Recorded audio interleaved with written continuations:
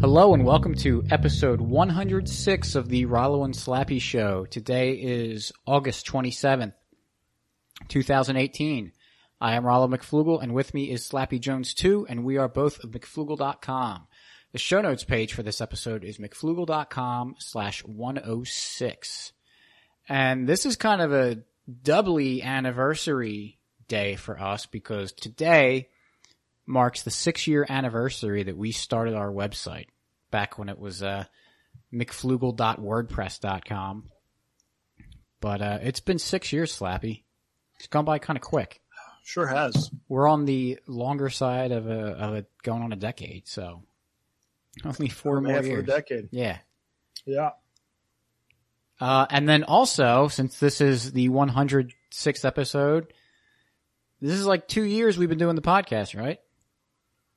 Well, yeah, I guess. I mean, there's 52 weeks in a year. Yeah, so the 53rd, and then it's like, I was thinking about this. I think this is the right time to say it's 2 years. Well, in 2 years, there would be 104 weeks. Oh, wait. Yeah, I did that wrong in my head. I knew that would be 100. Because 50, well. In 1 year, we would do 52 episodes. There's right. 52 weeks. If we've done them every week, which the 52nd wouldn't have been marked the next year. 53 would have been. So should we have celebrated 2 years last week? Yeah. Although I remember we started the first one was in September, wasn't it?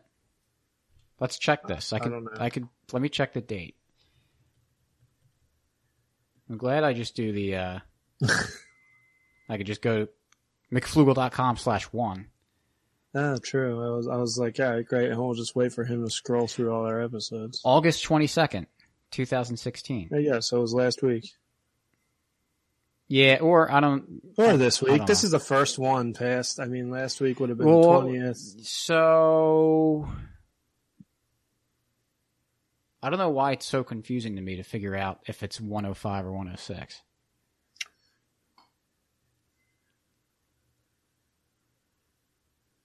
I can count base 10, but base 52 is a lot harder. Well, yeah, because it would be, wait. Well, look, calendar, last week would have been the episode. It's 2 years, so we're 2 days off of where we started. It would have been last week. I mean, really, it's neither week because we started on the 22nd, and right now it's the 27th, and last week it was the 20th. Yeah, but we only do the episode every week, so it's like so last week would have been it. It's like a base 7. You're talking about your bases. Combined with a base 52.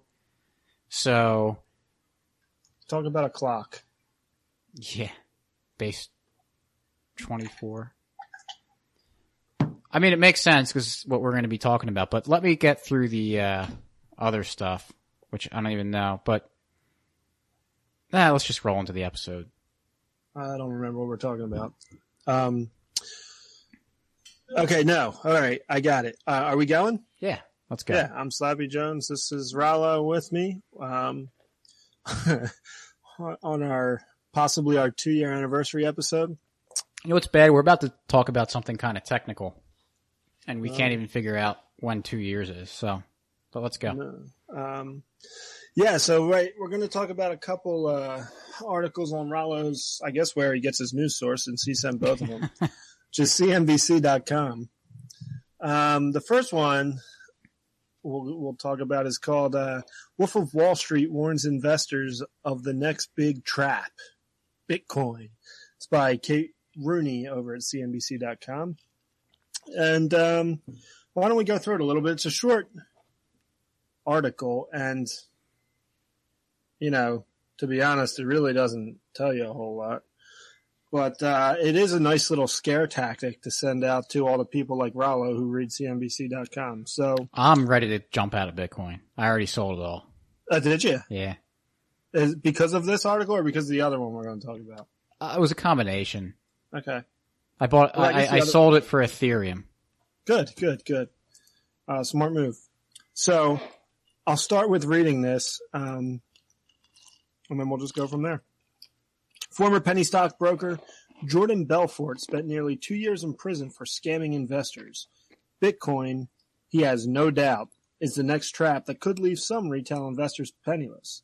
Quote, I was a scammer. I had it down to a science, and it's exactly what's happening with Bitcoin, he told CNBC in a documentary airing Monday. The whole thing is so stupid.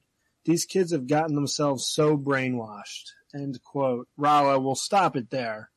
Do you have anything to add, comment on, since you're so brainwashed? Yeah, and I'm a kid. Right. And stupid. I mean, do you have anything? Should I keep going? Well, I guess we can keep going because maybe he says something more than just the whole thing is stupid. That's actually what he says. I was a scammer. I was a scammer, therefore I can identify every scam. Even though this Bitcoin's pretty technical and, I wonder if he understands how it works or understands how money works. No, because, you wouldn't expect him to. We expect that these guys that are successful in one way or the other, and he did it in a way that for, good, bad, or indifferent, earned him a prison sentence. But that doesn't mean he's has all this knowledge that just is hands down the expert on identifying everything. Especially with Bitcoin, there's a lot more to it than just whatever I'm sure he's assuming that it is. It's just a pump. I assume he's just calling it a pump and dump. Probably. Although he doesn't say anything. He just said it's so stupid and you're brainwashed. Yeah.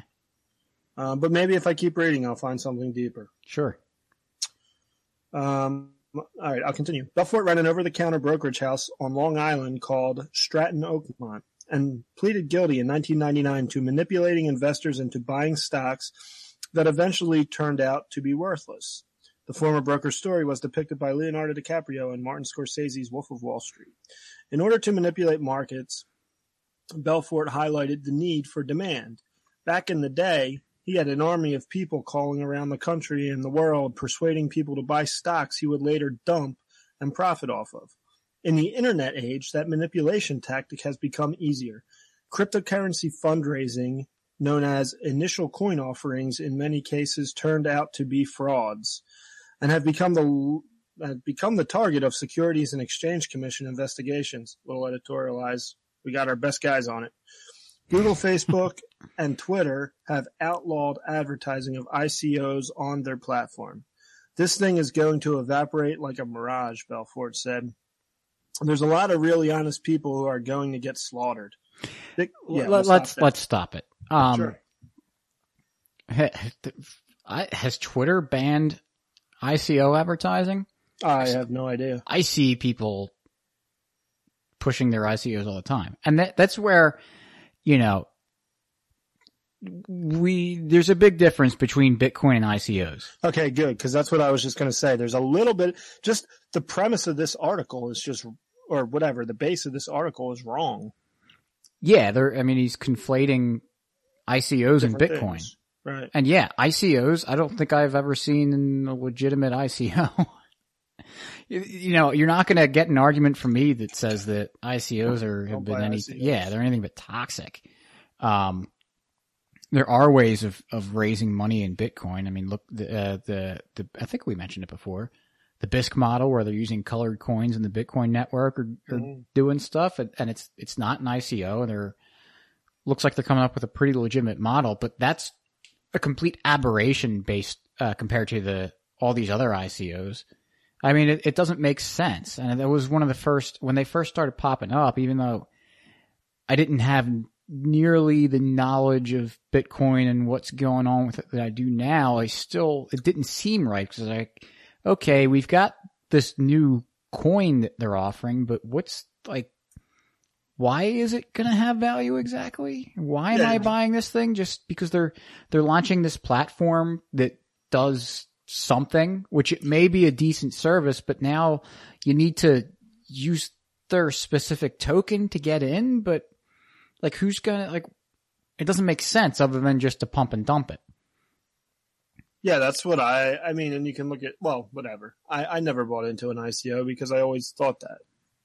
Well, also, when I first got into Bitcoin, even though I was, didn't really know what was going on. It was at least at a time when, and I wasn't like a maximalist back then. I didn't quite understand how money works.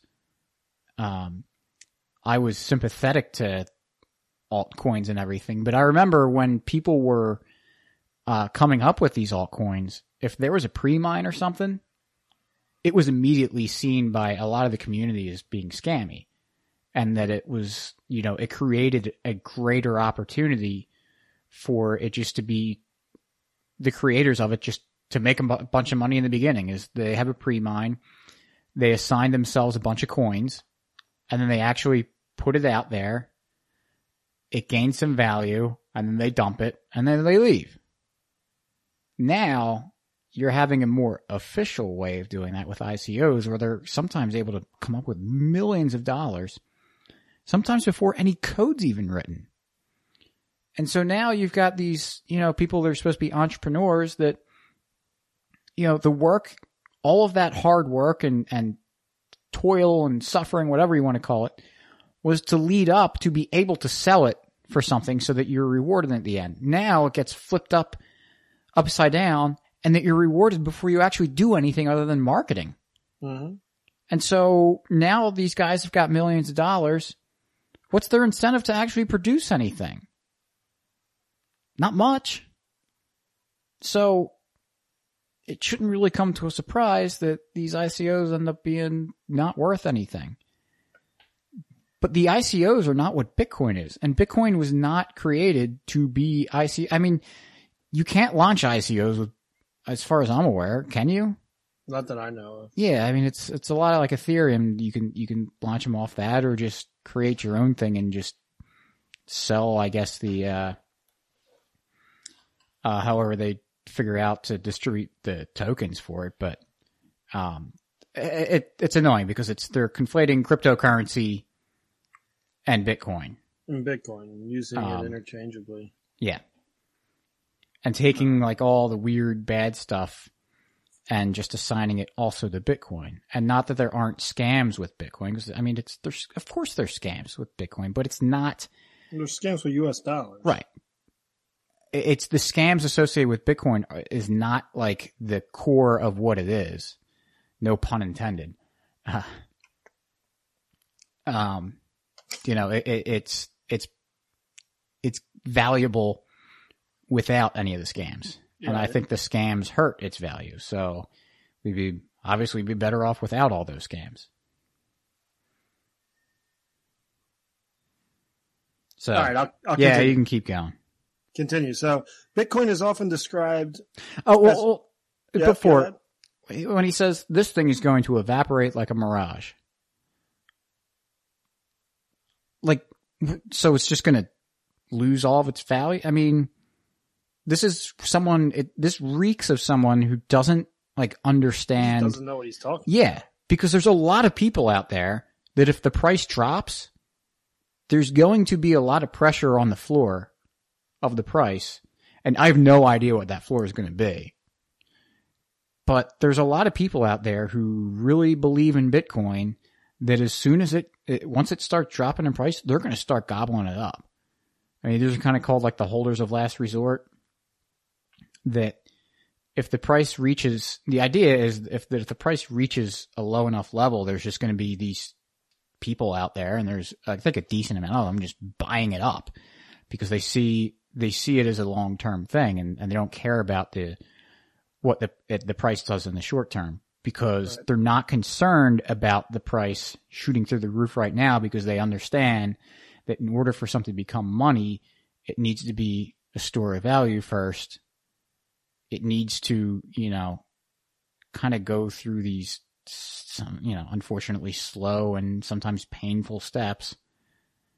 People have to have it. Right. Right.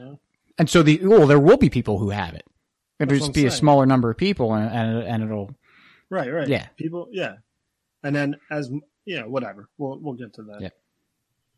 Yeah. So Bitcoin is often described as anonymous because people don't need to give any identifying information to send or receive it.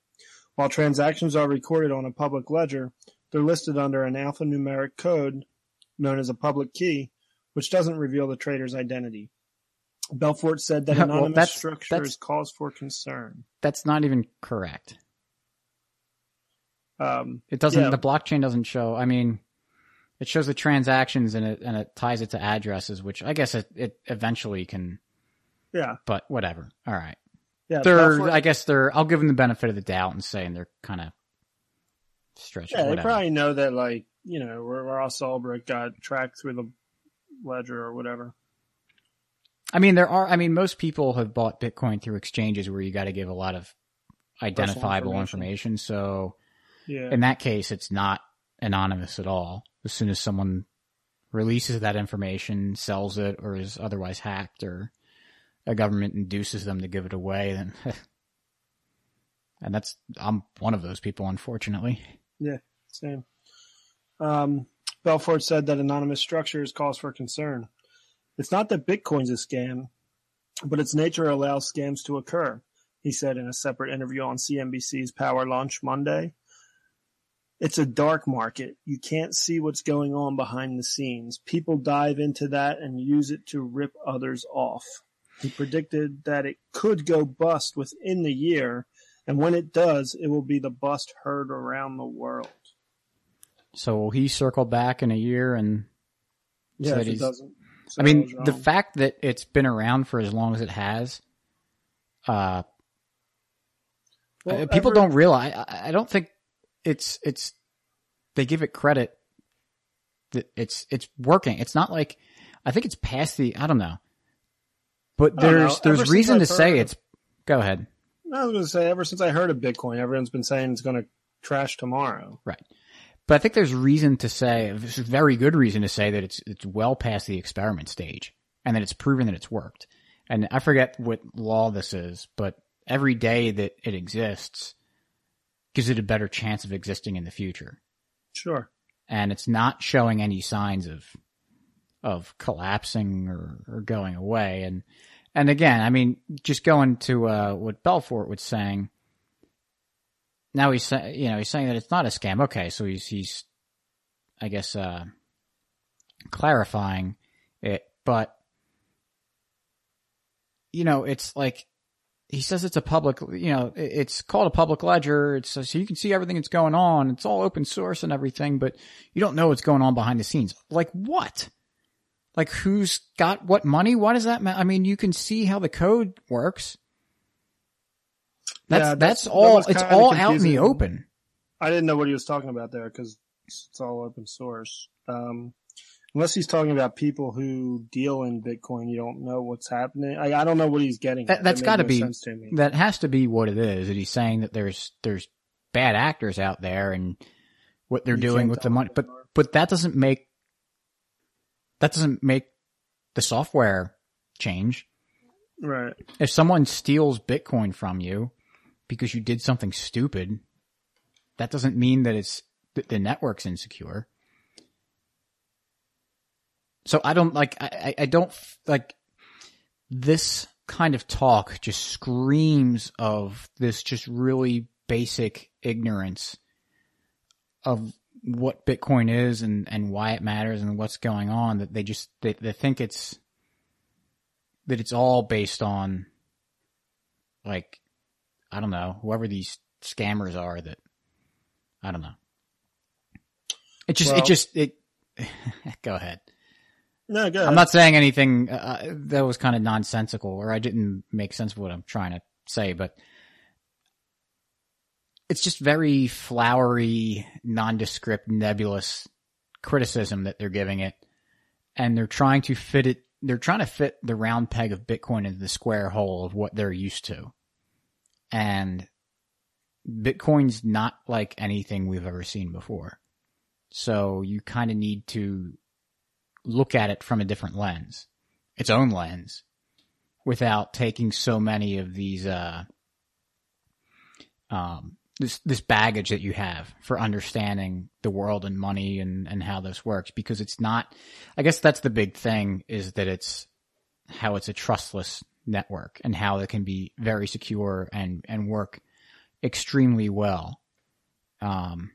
and that you have all these people being scammers that would cause distrust for people for good reason, and then they're assigning that to the network, I guess, or the people's ability to trust the network. So you can keep going unless you had something you wanted to add to that. No, so this is where I guess it gets interesting.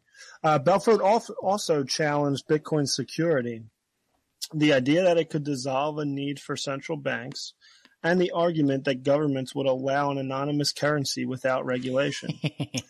That was the best line of this article. Yeah. The argument that governments would allow an anonymous currency without regulation. Here's the thing. We don't care if governments allow it or not. They don't want to allow it. They've been trying since it became relevant to take it out, and they can't. So, it's not about getting permission from governments, and they can try to. Yeah, for sure. But I think, if government said it's illegal we'll throw you in jail for using Bitcoin, I think that would definitely scare people away from using it. It would. I don't know if that's what he means by that, or just if he's saying it won't work because government won't allow. Government can try to stop it all they want. They can't. Right. But that could prevent people from getting into it, Mm-hmm. And certainly would definitely keep businesses from ever accepting it. Sure, but having businesses accept it, I don't think it's as necessary right now as we might perceive it to be. And anyway, I don't think it is at all right now, right. But just if it's going to be money, it certainly is. Right, eventually, but I think it can, even in the dark, only if it's in black markets and everything. It could work just fine. Yeah, look at black market. Look at the drug trade. Smaller. Yeah, look at the drug trade. There's a war on drugs, and I don't think the drug trade is really suffering that much. No, and government's not going to start deregulating things like anytime soon. It's only going to get bigger. So no, there is always, that's why I think that's one of the reasons I do think Bitcoin will always have value, because the government's not just going to stop regulating stuff. There's always going to be dark markets that can use it. Yep. So then he goes on, central banks don't want it. They've spent all this time trying to stop money laundering. Why now allow something that's anonymous? It lends itself to making money laundering easy, he said. I don't believe there's any shot in the world they'll let that happen. Well, we kind of talked about that, but they don't really have a choice. Yeah, well, that's like we kind of want to destroy the central banks, so. Yeah, they can not let it happen all they want, but they can't stop money laundering with U.S. dollars anyway. Yeah. That's the whole joke of it, is that he's saying, oh, you got to have. Well, there's all they're working on it is by getting rid of cash and making you use everything. Everything is traced. Every time you use your Venmo, there's a record of it. Every time you use your debit card, your credit card, and wasn't there talk about getting rid of some bills? Yeah, I think they're always. I forget exactly what it was, but yeah, and every now and then you hear about them getting rid of pennies. They want to get rid of cash. They don't like cash transactions. I think. Go ahead. No, the more you do it, the harder it's going to be to launder money, which may increase the value of Bitcoin, by the way. Right. Not that you want to say it's there for laundering, but it's just it's a necessary consequence. Mm-hmm. But again, you see every time that they try to make something illegal, and you see how well it works. No, it doesn't work. Right. It doesn't work very well anyway. And I have no doubt government will try to stop and continue to try to stop people from using it. Mm-hmm. But they can't stop it, which is the nice thing. Well, and that's the other thing, is that they'll get you right now, is that once you turn it back into fiat, then they'll what do they do? Charge you capital gains or something for it? Probably. I don't know what they do. I have no desire to ever turn my Bitcoin back into dollars. Right. Because my hope is that it reaches the point, hopefully in my lifetime, I have no idea when it will happen, but that the US dollar will be just gone and we'll be doing everything in Bitcoin. And at that point, there's obviously no reason to exchange Bitcoin for anything else. That will be the money. So they'll fight it that way, but that's why, I think we'll talk about this in a few minutes, but hodling is a good thing to do. Good strategy. Yep. So then I'll just read this last paragraph. Belfort is in good company.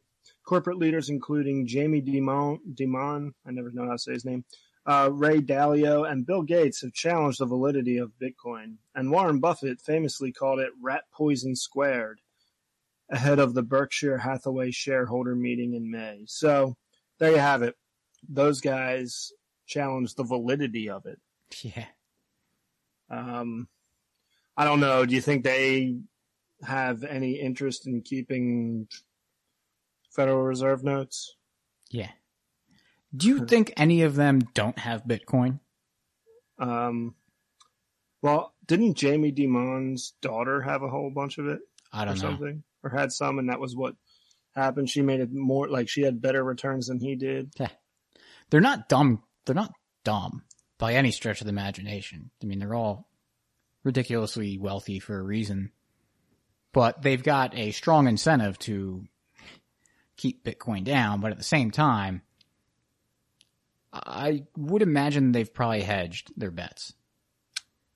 It's likely. So who knows? I don't really care. Do you want to talk about your other little CNBC article you sent? Yeah. I think it was more a video than an article, right? Yep. I don't have it up on my phone anymore. Do you want me to kind of explain? Yeah, it was this kid who looked like an idiot wearing tiger paws and I don't know. Shorts. He was, shorts in the snow, lived in a tree, said he sold everything for Bitcoin. It's going to be the future. Yeah. There's an article tied to it. Okay, there was. Good. Let me read a little bit of it. Both of these articles will be linked in the show notes page. But it's the dead of winter, but Justin, aka Crypto Kid, is wearing little more than board shorts, a cap over his bleached blonde hair, and his signature tiger paw scarf. With a giddy grin, he shows off his outhouse before leaping from an icy trampoline up into the treehouse where he lives.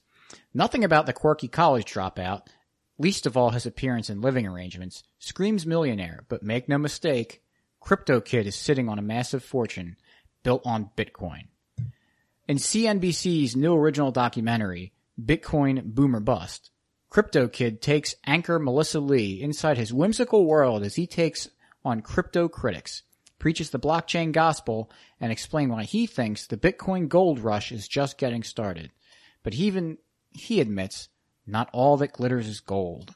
And then they advertise. And both of these stories were for pumping their special Bitcoin Boom or Bust that came on tonight at 6. I didn't watch it.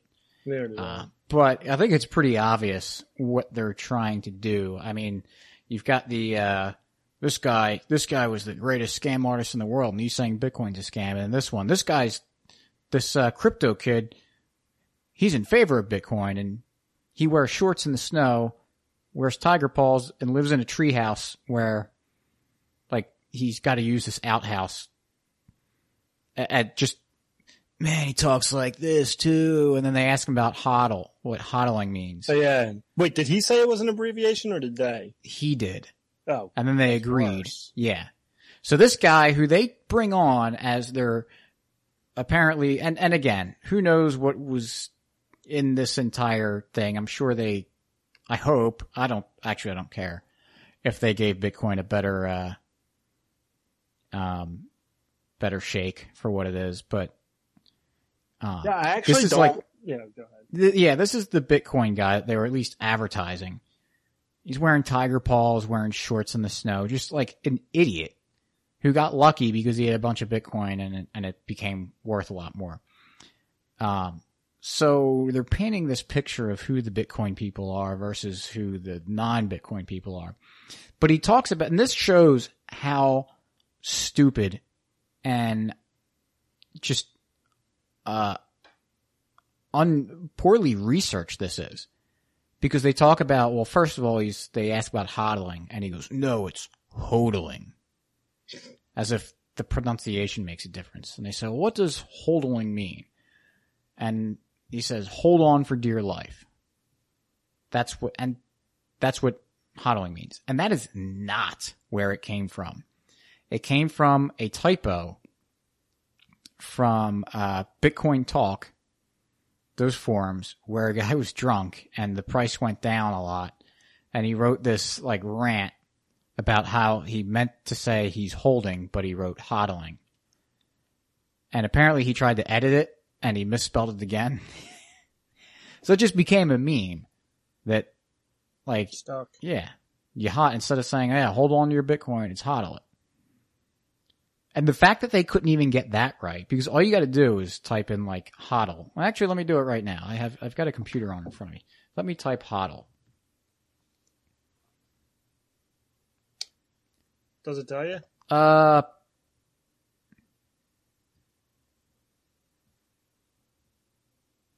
Yeah, well, the first one's Wikipedia, the second one is Urban Dictionary, and just staying on just the little thing. They kind of get it. They say an on-purpose kind of misspelling of hold. First coin in, well, they say the altcoin sphere. So that's not right. It was Bitcoin in 2013 and later said to imply hold on for dear life. So it eventually became a thing. But like they can't even get that. Like, that's what's so hilarious about this stuff, is they take something that simple and get it that wrong. So, like, surprise, surprise, CNBC's credibility on Bitcoin is not very good. Right. And I think it's just, it's, you know, the news is it's the old media. It's the old way to do things. It's how they, always did things, like when you remember the drug scares in the 1980s, or if you don't remember, you certainly read about them, I'm sure, where they were just talking about how all these crack babies and heroin babies and, you know, the second you look at cocaine, you're addicted to heroin, all kinds of crazy things that were put on. They would do hour-long specials like this one, showing how just being in the same room as drugs will kill you. Yeah. It was all BS, obviously, just like this is. But it's just kind of what they do, and they scare you, and people overreact, and usually laws get passed over it. And it was like how the Iraqi soldiers were like going into hospitals and pulling babies out of incubators. Yeah, exactly. Yeah. I mean, they do everything, like, you know, obviously the Fed, now, whatever. I mean, Bitcoin's got to be on their radar, right? It's big enough absolutely. for that. They certainly want to discourage people from using it. I'm not saying it's some scam that the Fed is going into CNBC and doing this, but they're certainly not against it. Right. And those people are powerful. And there's a lot of people at the networks who have lots of money. You know, people don't want to see the US dollar crash or go away or not be used. People who have a lot of it. So there's going to be resistance in switching over. It just has to happen over time. Would you agree with that? Mm-hmm. It's not going to happen tomorrow. It's not going to happen in 2 years or 10 years, maybe. I mean, maybe it will, but who knows? Probably not. It's not going to happen overnight. It's a long-term thing, which is why I choose to hodl, to hold, and just keep it. It doesn't have to happen now. Yeah, I mean, if you really believe that in what Bitcoin is and it's going to change the world, then the fact that CNBC and the government and everybody else are painting such a bad picture of it, and making people believe a lot of negative about it right now, represents a huge opportunity, because now you're having fewer people getting involved and learning about it. It creates an opportunity for you to jump in there and be one of the first adopters and really be one of the people that makes a lot of waves with it. And hopefully make a lot of money with it too.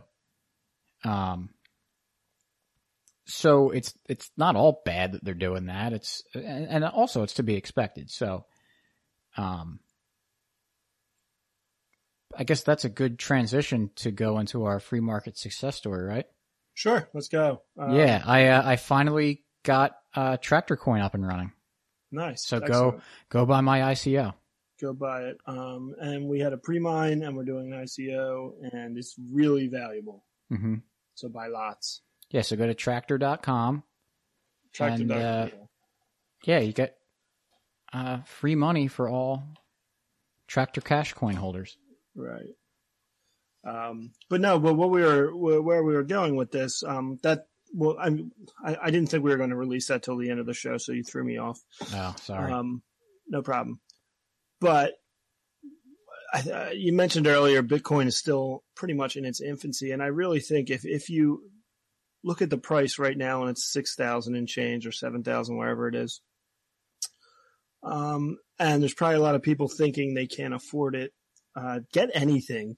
If you put $5 a week in, $10 a week in, I'm not promising anything, but I do think Bitcoin is the future. And I don't think it's ready yet. I don't think it's there. I think it needs to be developed more.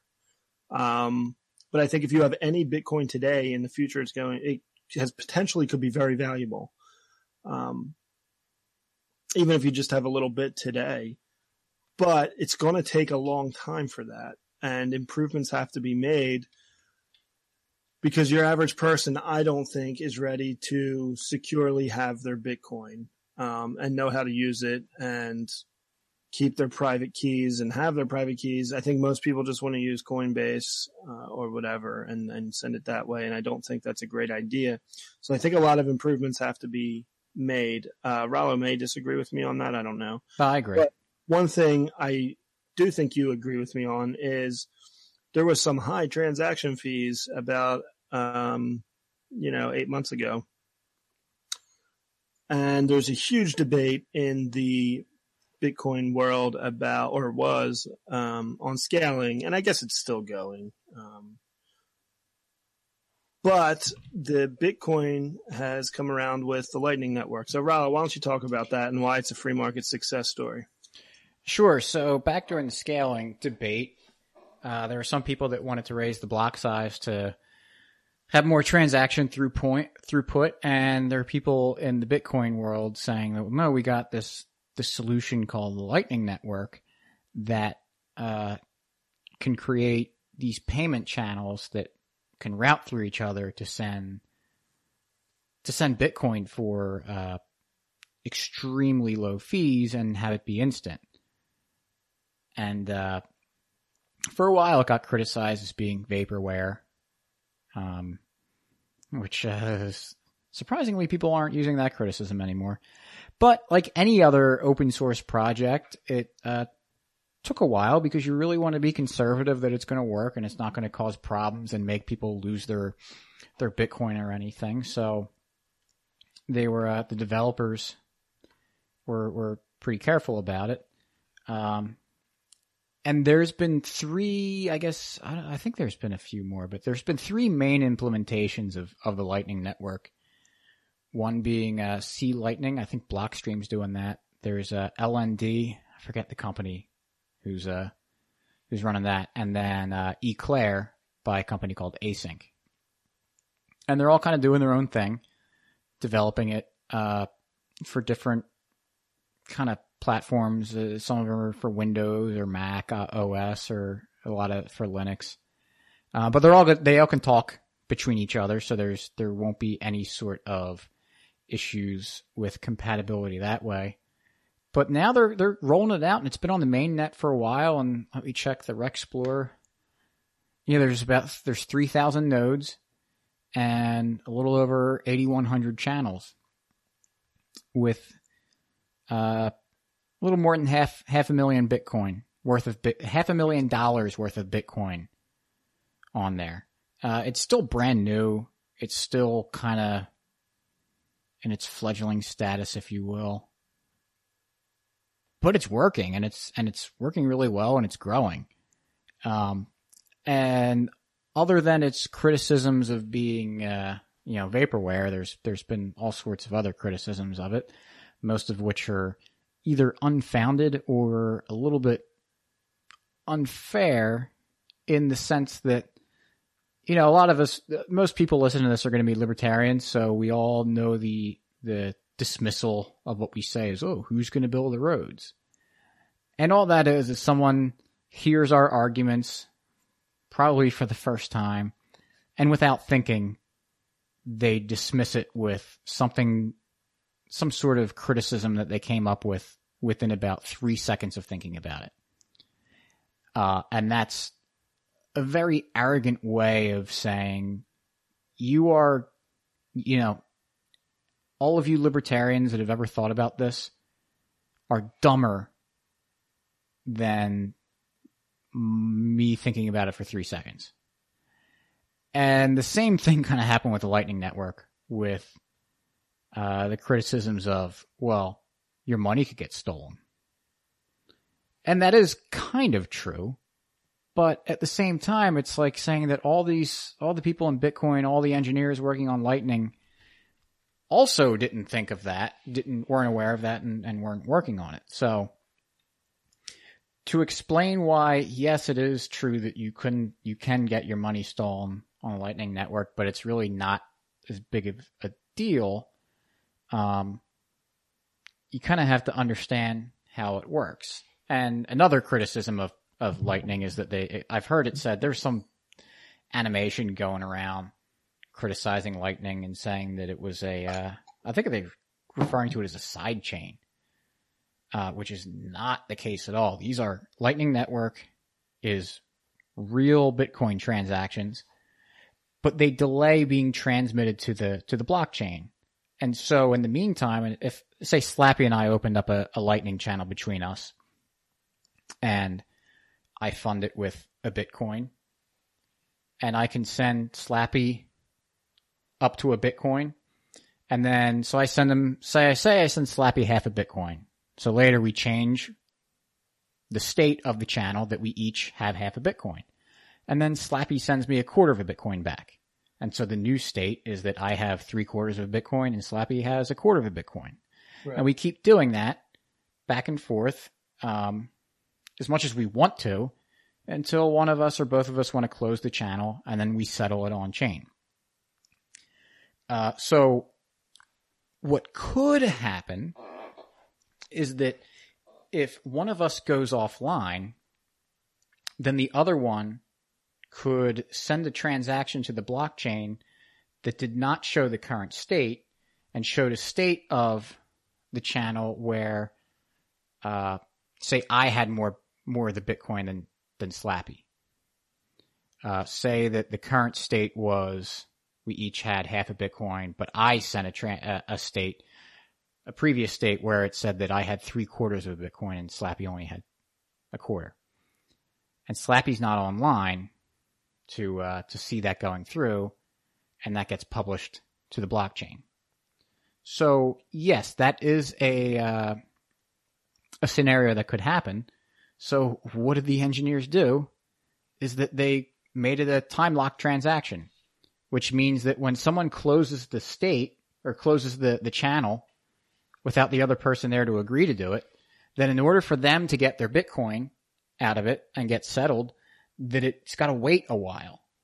It's got to wait a relative amount of blocks before it actually gets sent, which gives the other party an opportunity to get back online, see what's going on, notice that I'm trying to cheat Slappy, and then resend the transaction where actually Slappy could take all the Bitcoin because I already sent my I think it's because I had already signed it, and Slappy would have access to my the key that I signed it with, so he could transmit a state where he gets all the Bitcoin. So that's kind of a what's it called?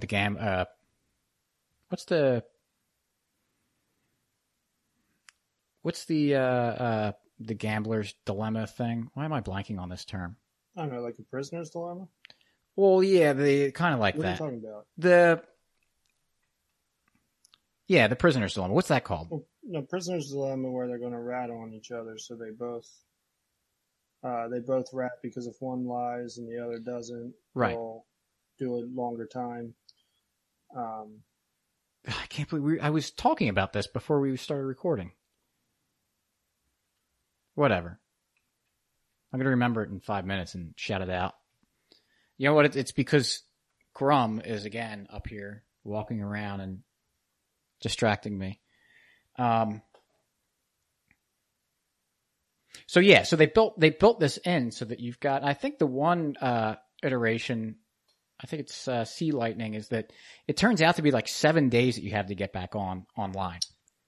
So what happens though? Like, why does it have to be that the one guy's offline, and how will you know if he's offline? And what happens if you try to do something while he's online? You know what I'm saying? Yeah. Well, like me and you have this thing. How do you know I'm offline so you can steal my money? Well, I guess we'll get to it. I have my own Lightning node now. Finally got it set up, and it will tell, at least I have the async eclair wallet on Windows or Node, and it actually tells me if the other party's offline. Yes. Why do they do that? I guess so that you don't try to send a payment through them. Because or so they can't steal their money. Yeah, exactly. But there's watchtowers that they're talking about developing, and again, this is so new. Yep. That they're slowly rolling stuff out, and trying to solve these problems. And a great solution that they came up with, or Async came up with, is that they have an Android Lightning wallet that it only allows you to send funds. You can't receive any. And people might say, "Oh, that's not, what's the point of that?" But if you're a lot of people, I mean, end users probably don't have that much reason, at least right now, to be receiving a lot of funds. You might think that you do, but probably not really, unless you're a business, which you have. You'll take better steps to do this stuff. But if you're just trying to send money on the Lightning Network, there's not a. Let me back up a second. So, sorry, Grum is trying to shut this podcast down. Grum is your kryptonite. Once Grum comes in the room, it's over. Well, not that he's in the room. A lot of times he'll sit in the box I have there under the desk, but then he jumps up and goes behind where all the wires are and then tries to walk across the computer keyboard. So let me get back to the ASIC wallet. So because they set it up so that you can only send money, which is fine for a lot of users because unless you have a business, you've got less of a reason to receive. It'd be great to receive funds without any risk. But so what happens if you're only sending funds in this channel? There's no incentive for the other party to try to close the channel in a previous state, because you would only have more Bitcoin in that previous state. So let's say that Slappy has the async wallet on his phone, and he opens up a 1 Bitcoin channel with me, and he can only send money. So he starts the channel with 1 Bitcoin. I have 0. And then he sends me 1/10 of a Bitcoin. So I've got 1/10. He's got 9/10. He sends me another 1/10. And he does that a bunch of times. So he ends up with 3/10 of a Bitcoin, and I have 7/10 of the Bitcoin. If I tried to close that channel when he doesn't want to and send a previous transaction state, well, it would be transmitting a state where you had more Bitcoin than you did anything up. So that completely eliminates. Right. There's no reason to do it. Right. So I think that's a really neat thing for getting it into users' hands and getting them a little bit used to it. and that solves a good problem. And then the other thing with, if you're, cause I mean, computers shut down, there's power outages and everything. So I acknowledge that. And I don't have a lot of money at all on the Lightning Network, but I still don't want to lose it. I want to mitigate, any small risks that I have as much as possible. So what I did is that I'm able to use a laptop. The only thing that I use it for is to run my Bitcoin node and run the Lightning node. So I set it up so that if it shuts down and restarts, that when it boots back up, it bypasses the login screen and just goes straight to, the desktop when it opens up. And then what I do is I have a little batch script, which any idiot can write. You can just Google what you're trying to do, and it'll show you how. Is that it automatically starts the Bitcoin node, and then after that I have it launch the Eclair node for Lightning Network. But the Bitcoin node takes a few minutes to load up, and get the latest state of the Bitcoin blockchain. So I put in a timeout function for 300 seconds. In between the node starting and the Lightning node starting. So it can give it time to spool up. And once it does, that should be enough time that it'll start the Lightning node application and everything's good. And I tested it out. I think it actually happened today. The computer booted up, rebooted, and nice. It came back on without a problem.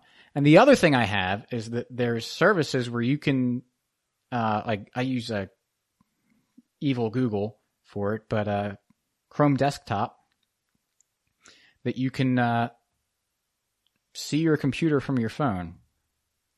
You can attach the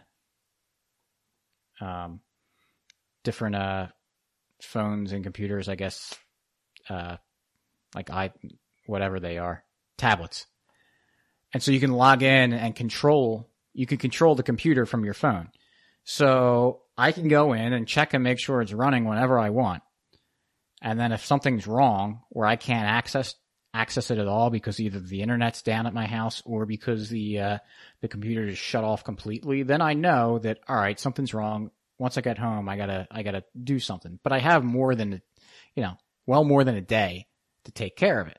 And if you really, excuse me, if you really wanted to secure it, and I'm probably going to do this, but you can get a UPS or an uninterrupted power supply, so that if your power goes out, that it doesn't shut everything down on you. It'll run on the battery for a little bit, so you can keep your internet running, and whatever you're running your node on, whether it's like a Raspberry Pi or something, or a laptop. I mean, the laptop should have a battery, but it might go to sleep on you. And then on top of that, and I'm going to do this not because I want to run a node, but because I want to have the peace of mind of keeping, still having electricity, is I'm going to get a generator for the house. So if I do lose power, and I lose power out here kind of not infrequently, that the generator kicks on and you get electricity, and I'll make sure that the internet and the node is connected to that. So, combining that with the UPS, you should be pretty good to go. And if something happens so disastrous that it completely knocks out the internet, then, all right, I've got, and everything else, I've got bigger things to worry about than my Lightning node. Unless I've got, if I get any sort of appreciable money that I'm putting on it, then I'm gonna put it on a server. And, have that better reliability there. Well, here's where I'll push back a little bit and you can respond. That seems way more complicated than me handing you a $5 bill. Sure. So it is. Right. So why would anyone do that? Well, if they want to participate in securing a sound money. Right. So what are they saying is the future? Because if that's what people have to do for money, I don't think this is ever going to work. Well, that's what they have to do right now. I mean, it's like anything else. Yeah. And there's I'm looking at the Explorer right now that shows the Lightning Network. There's 3,000 nodes right now, almost 8,200 channels. There are people doing it right, right. Well, I know people are doing it, and they will continue. And I know what you're kind of leading. I know what you're kind of leading into, and you can make money running a Lightning node by being a router of a payment, because how the Lightning Network works is that if I want to send money to Grum, but I don't have a channel with Grum, but I've got a channel open to you, and you have a channel open with Grum, then that payment will automatically route to Grum. Well, what happens if my fee's like $50? Well, then it will find another route. It'll go the cheapest route. Right. What if someone had all of them? Would it be like is it possible? That's what I mean. What I'm trying to say is it possible for one big player to basically have the entire network? I guess theoretically it would be, but the barrier to entry is so low because you don't really, it's not like mining Bitcoin, is that you don't need the powerful, really cheap electricity and, unbelievable hash power to be able to do this. You just need to be able to download the chain. Yeah. Or you don't even need to download it. I mean, you could do it. I mean, you could buy it on a server, but you just need a computer that can, run a Bitcoin full node and then run the Lightning software on top of that. So it's not that much. The computer I have doing it right now, it's not a very powerful computer. But it does it very well and easily. And you can do it on like a Raspberry Pi. You can do it on really light stuff. On top of that, also it's just, you question how efficient that would be, like what the incentive would be to just try to get the entire hub. I mean, you collect all the transaction fees, but you would be tying up enormous amounts of capital to do that. But they're also developing something called AMP, which is atomic multipath payments. And so what that does is that when you send like a file across the internet, what it does, one way you can do it is that it breaks the file up into a bunch of little packets. Mm-hmm. That makes it sending it across the internet a lot easier. And then the recipient is able to put the pieces back together and they have the file. So what AMP will do is if you've got a large Lightning Network payment, this is how I understand it. But I think I'm right, is that if you've got a large Lightning Network payment that you want to send, it'll break it up into a lot of small payments and then route it across everything. Route it however it's got to go, because you're limited by the size of the channels. It's like if you know. Right, so if you and me have, like, say, me and you, and then I'm trying to get to C, like person C, and you have a connection with person C and I don't, but I have a connection with you. But my connection's only like a Bitcoin, and I want to send that guy 2 Bitcoin. Would it have to go through 2 different channels to get there? Yeah, or I think it could just send it through twice. Okay. So it would just be like through the same channel, because you would get, because being a hub, when a payment routes through you, say you route 10 Satoshi through you. Okay. You pay the next person the 10 Satoshi, but then you get the 10 plus the fee from the other one. So you're not, it's as it jumps through. Yeah. It's very quick. Right. So I don't know if it would just kind of do it in series, the payments through the same channel. But, the idea is that the nodes would end up becoming fairly connected. And if you want to kind of be that gateway node for people, then you would make yourself very connected. And they're developing software that when you spool up your Lightning node, that it automatically chooses good people to connect to. Similar to the way that a Bitcoin node does it right now, because you've got to connect to other nodes to receive the blockchain. So it goes out and searches for reliable sources for it. I recommend it. Like if anyone's interested in the Lightning Network, there's good, good resources out there, good people talking about it. I've been listening a lot to the Stefan Livera podcast, and he had Brian Vu, one of the Lightning Network developers for, I don't know if I forget where he works, but they go into a lot of detail explaining how it all works and some of the solutions they're coming up for this stuff. But it's really fascinating. And to the people that just kind of dismiss it as being like centralized or something and all this other stuff, I really suggest I've heard people call it like central banking. And why would they say that? I don't think they understand how it works. Like, is there any reason for, like, what is their fear?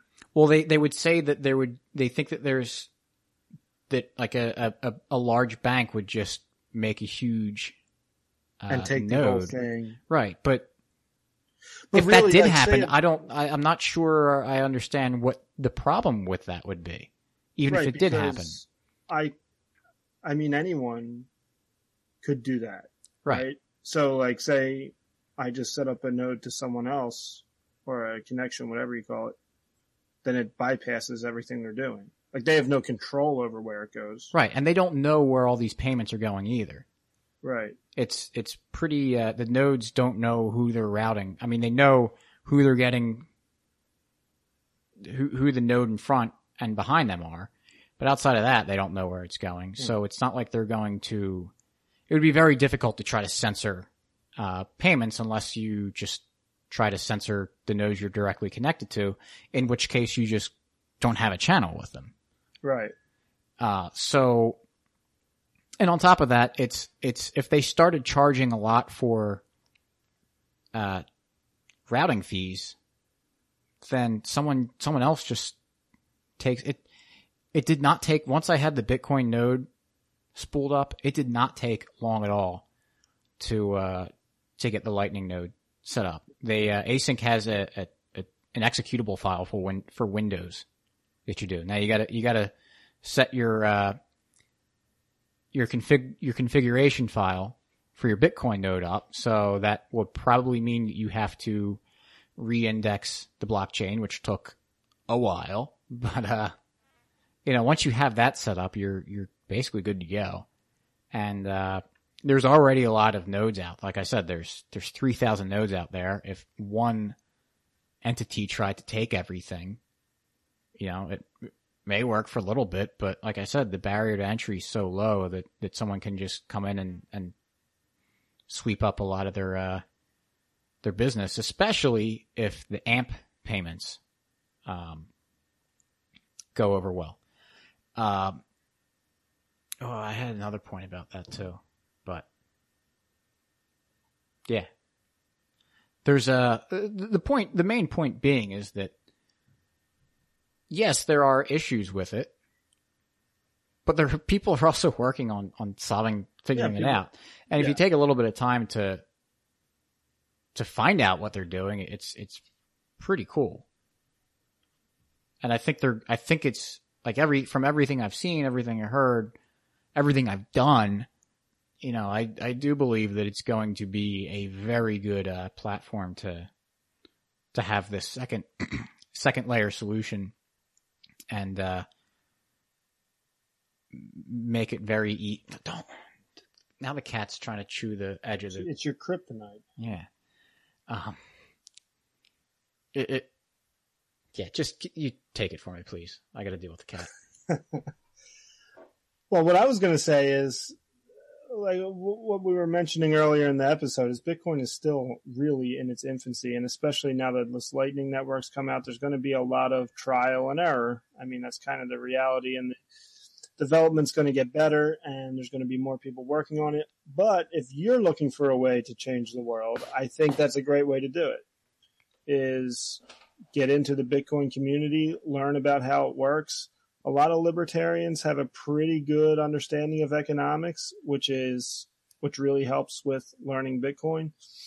And the world is small enough to where you can make an actual difference if you figure it out and get in and start working. So instead of just whining on Twitter all day like a lot of us do. Rollo and I are guilty of that too. You can do things to really change the world.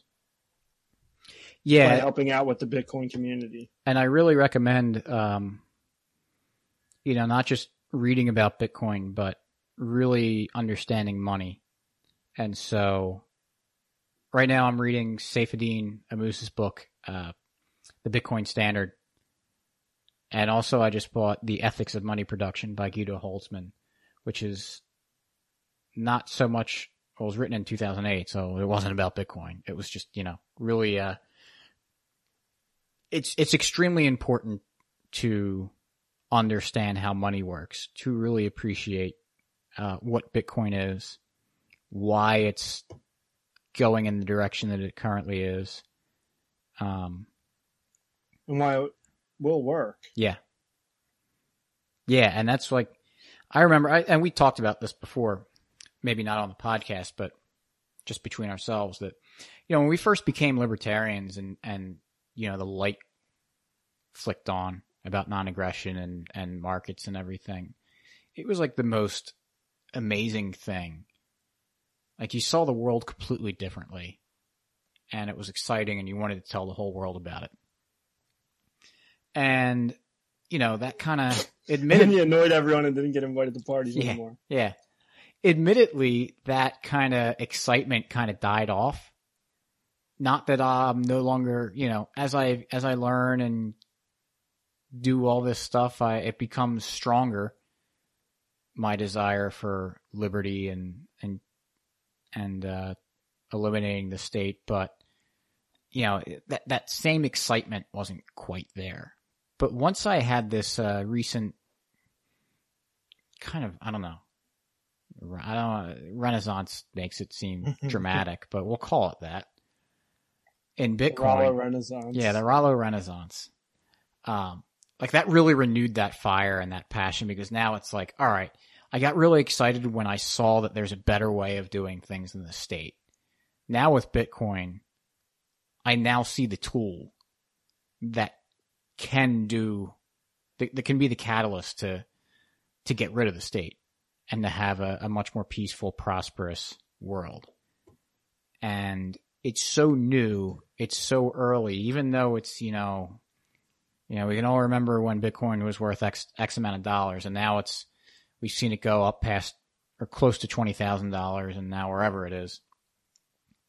But it's so early and so few people, even though most people have heard of it, most people don't have any clue about it, which is evidenced by these CNBC articles we were talking about. So it really creates an opportunity for you to sit down and just learn and become, I'm trying to learn how to code. Learn how to code, learn Bitcoin like the back of your hand, and become more than just an evangelist, because a lot of us in the libertarian world, we were evangelists, writing on blogs, doing the podcasts, and, talking to people. That's awesome. That's great. And we all should do it. But now we actually can do something more than that, actually create things that people will adopt without even realizing it, because Bitcoin's better than any money we've ever had before, and currently better than the fiat we have now. And so because of that, people are going to start using it because they want what's best for themselves. It's, basic praxeology. So take advantage of that and, make a difference. Yeah, man. Yeah, I can get off my soapbox now. Yeah, what else you got to add? I think I had a bunch of stuff I want to talk, but I think that was the main points I wanted to get across about Lightning. If someone disagrees, wants to push back, by all means, let us know your feedback, and do that in general. We've actually had some people recently tell us about like Stitcher and iTunes have been kind of weird with playing the episodes, and please, if you're getting that, we want that kind of feedback too. If things if the podcast isn't getting delivered well.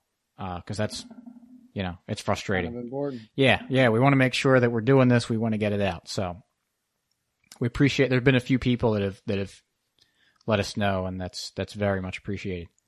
So otherwise, do you want to wrap it up? Do you have anything else you wanted to say? No, if you're good, let's do it. Okay. Show notes page again is mcflugel.com/106. You can find links to the things we talked about. We'll have the 2 CNBC things, and also I'm linking to the async eclair GitHub page. And also there's a tutorial from medium.com on how to set up the eclair lightning node on Windows. And I also have a link to the Android wallet for eclair. So do you have one, Slappy? No, I do not. Why not? Why? I don't know. I haven't done it yet. Do you have an Android? Well, that's part of the problem. Oh, well then you must be a Fed because you're not participating in the solution. Oh. Yeah, maybe I am. Must be. What else? Go check out libertymugs.com. And if you subscribe to our email newsletter, we'll send you a discount. Also, if you subscribe to the Tom Woods Liberty Classroom through our link, you will get a free mug. Just let us know that you did that so we can know to send it to you. Also check out podcast is on Stitcher, iTunes, YouTube, Podbean, all the podcast catchers. And check out our friends, Mance Raider, Free Man Beyond the Wall, Friends Against Government podcast, Dino Files, and Peaceful Treason podcast. And with that, we will catch you next week. Peace.